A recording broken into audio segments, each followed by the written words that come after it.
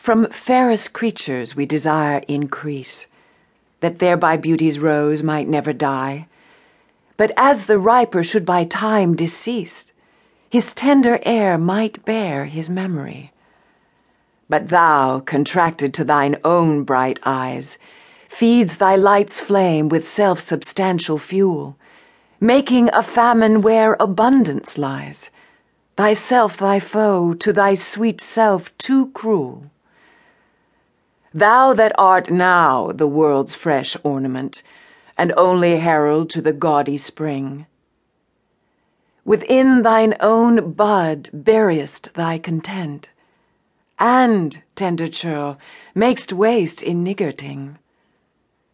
Pity the world, or else this glutton be, to eat the world's due by the grave and thee.